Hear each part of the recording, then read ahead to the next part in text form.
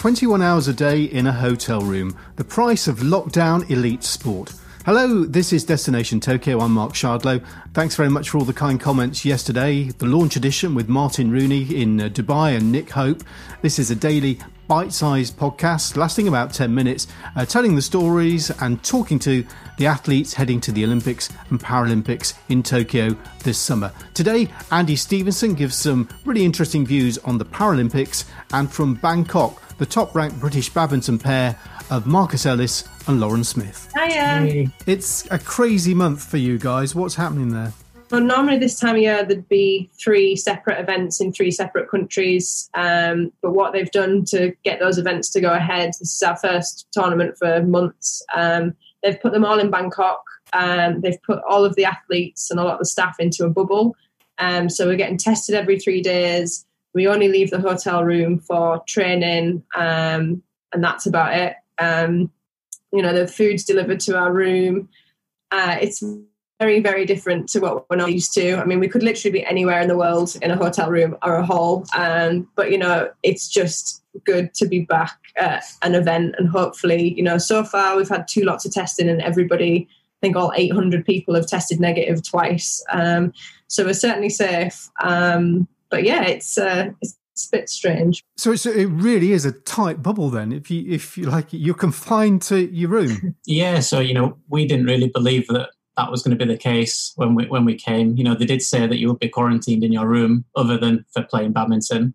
But we just thought, it probably won't be. But, it really, really is. We were pretty much chauffeured straight out the airport onto a bus, and we came here, got tested, and up you went to your room. And you weren't allowed to go training until you had that result back. And just like Lauren said, everything is done to precision. And to be fair to them, they're doing a really good job. So breakfast in your room, yep. Lunch, evening meal, everything. How much time do you get out then for training? We've been having about 75 minutes on court, 75 minutes in the gym. And so, it's less training volume than what we'd be used to. So we've been doing little hit circuits and stuff like that in the hotel room just to kind of top that up. Probably the highlight of the day is the minutes that you get to walk to the bus, especially when you're out and it's sunny 30 degrees and you're just taking it every bit of breath you can. It's not even minutes, it's seconds. We've had delays, haven't we? We had to stand outside for 5 more minutes, and it's really, really nice. But yeah, I think, we're quite lucky actually because we're sharing a room. A lot of the other players are in their own rooms. So, the only time they're actually having physical contact with people is when we're going to training. Gosh, I make it out about 20 hours a day in your own room for about a month. Yes, don't depress me. I didn't think of it like that. That's great. But like you said, Lauren, after the last few months, it must be great to think you've actually got a tournament to play in. Yeah, it is really exciting. We've never trained this much ever in our careers. Badminton is notoriously busy in the calendar. The most we'd normally train would be kind of 3 weeks in a normal year. And so, we don't really know where we're at. We've been training really hard and really well, but you want to be able to measure that. And the reason you train is to compete and to have that adrenaline, have that feeling. And we've really missed it. So, I think for the fans as well, I think a lot of people have missed watching badminton. And yeah, we're just happy to do these things if it means we get to play. If this is what it has to be, then we just have to find a way to deal with it. It's the same for every player. So if we're kind of mentally tough, then everybody's in the same boat. And are you still focused on the Olympics? Yeah, I think, for all of us, certainly in badminton, the Olympics is everything. It's our pinnacle. So I think so is in the back of our minds, isn't it? Yeah. We don't, obviously we would love it to go ahead and what have you, but at the moment we're just happy to get back competing and doing what we really like. So we're preparing as if, it is going to be on, and that's all we can do is make sure that if it is on, if we do get to finish qualifying and qualify, that we're in good shape for that. What are you hoping for the next 3 weeks then? I think we've really kind of got our expectations on just getting back into competition. Obviously we want to come here and perform, and there's opportunities to do really well at these tournaments. Some players haven't been able to come, like all of the Chinese and Japanese team actually weren't able to travel for various reasons. So, it's opened up a few opportunities. But I think the huge thing that we talked about before coming out here was just kind of getting back into that competition mentality, getting tournament sharp again, because there's no way to recreate those emotions and that mental draining and all of those things in a training environment. So as much as we do want to come here and say, we want to win or we want to reach this point, it's actually just about taking it game by game and getting back into the swing of things, because this isn't actually a qualifying event. The first qualifying event would be in March, assuming things go ahead. And so, this is just a great opportunity. We know we've got 3 weeks of events. We know that we can get lots of games under our belt because of that. So how can we use them just to get back to that kind of good on-court tournament feeling without too much pressure on expectation? You seem to cope pretty well in lockdown from what I saw on your social medias. You got a little puppy like a lot of people. Is that right, Luna? Yeah, Luna. She was a little adoption. So, yeah. we wanted a dog for ages. And we found her on, I can't remember what website it was, but it was an adoption. She wasn't a puppy. I know she looks like one, but she's 2 years old. And we both absolutely love dogs. And we knew when we got her that obviously when travelling came back, it was going to be challenging. So she's at his mum and dad's now. It was kind of a drive up the motorway, drop her in the garden, let her run over to them and then run away. And we really do miss her. We've been talking about her all the time. Do you think she's okay? They're going to send a photo, all of that. But, she's made us really, really happy. And also she was quite timid and scared when we got her. And she's really she's a little sassy pup now. And it's ridiculous. And we're just kind of, we talk about like she's a child, it's ridiculous. But, she has been a really great addition for us and definitely helped us get through lockdown mentally. Yeah, I think a lot of people have found the same thing, Lauren, Marcus. Well, thank you very much. All the best for the next few weeks. Hopefully catch up with you soon. Cheers, man. Thank you. And hello now to Andy Stevenson, host of the Paralympics podcast, A Winning Mindset, and working on the coverage of Tokyo 2021. Thanks for joining us, Andy. Hi, Mark. Yeah, nice to be here. Thanks for asking. As we just heard, it's a weird time, isn't it, for elite sport and particularly parasport?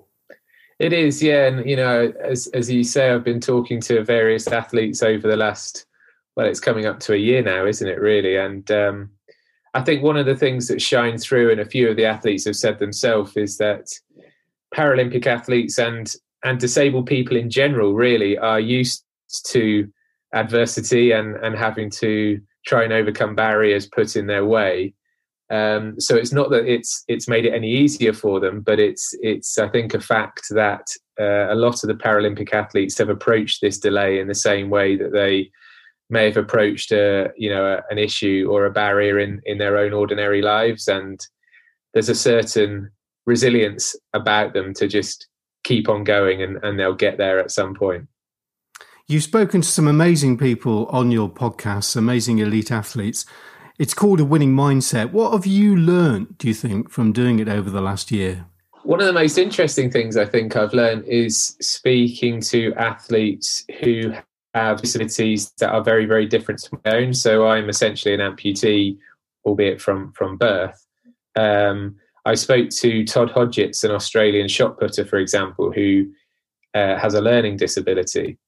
And the things he has to think about in his training, in his everyday life, and particularly then when he gets to the competition arena, are things that I had never really encountered before. And actually I said to him, I'm going to be honest with you, Todd, I feel a bit embarrassed to say this, but I've never actually interviewed an athlete with learning disabilities in all of my time covering the Paralympics.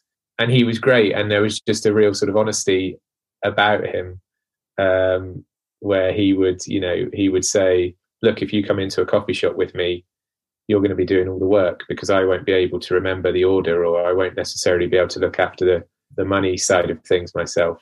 But if we head out onto the athletics field, I'll throw a shot put, further than you've ever seen type thing. So I think I sort of knew this before, but the podcast has really underlined it, that I think there is quite a difference in mentality between people who are born with their disabilities and people who acquire them. I mean, acquire is such a polite, nice word when you consider that people are becoming disabled through, nasty accidents or terrible illnesses. So acquire is a very sort of dainty way of putting it. I think there is a difference in mentality between people who've lived with their disabilities, since they were born, and people whose disability comes to them suddenly. And that's been quite interesting to get into as well. But I've really enjoyed it, and like yourself, I'm familiar with a lot of the British Paralympic team, but this podcast has given me an opportunity to meet, if you like, or at least talk to Paralympians from all around the world, which has been great. And where do you think we're at with Tokyo 2021? I mean, it feels like this is a big week here in the UK. It feels like the coronavirus has taken a nastier step forward. It feels almost like we were back in March last year. Where do you see things? It changes, certainly from month to month. And I think actually at the moment it's changing from week to week. And in my day job of trying to plan the Channel 4 coverage, we're at a point where we're not really able to sort of confirm anything at the moment because there are so many unknowns. I still feel confident that the games will happen, but in the same way as we've seen with other major sporting occasions, they're going to happen in a very, very different way. I think the most obvious one of those is the lack of crowds. I think if the games go ahead this summer, I think you'll see either no crowds at all, or the crowds will be made up entirely of people from Tokyo.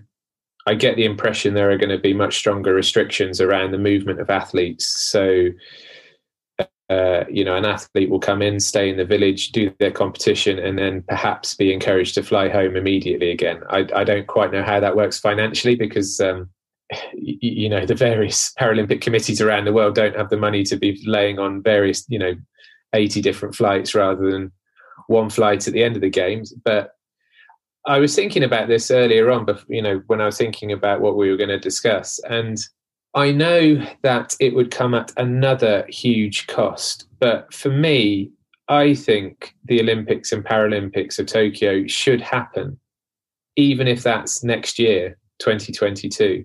I've heard lots of talk, and I'm sure you have too, Mark, that if they don't happen this year, that's it. The Tokyo Olympics and Paralympics just don't happen.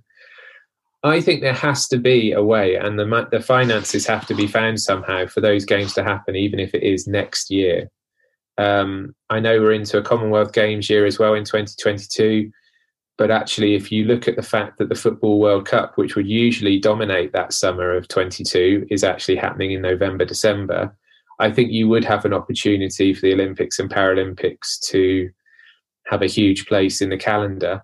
Maybe this is just me being sort of soft and sentimental, but I feel so sorry for the Japanese people and the Japanese organising committee and the athletes from around the world if it just doesn't happen. I think that would be almost unthinkable.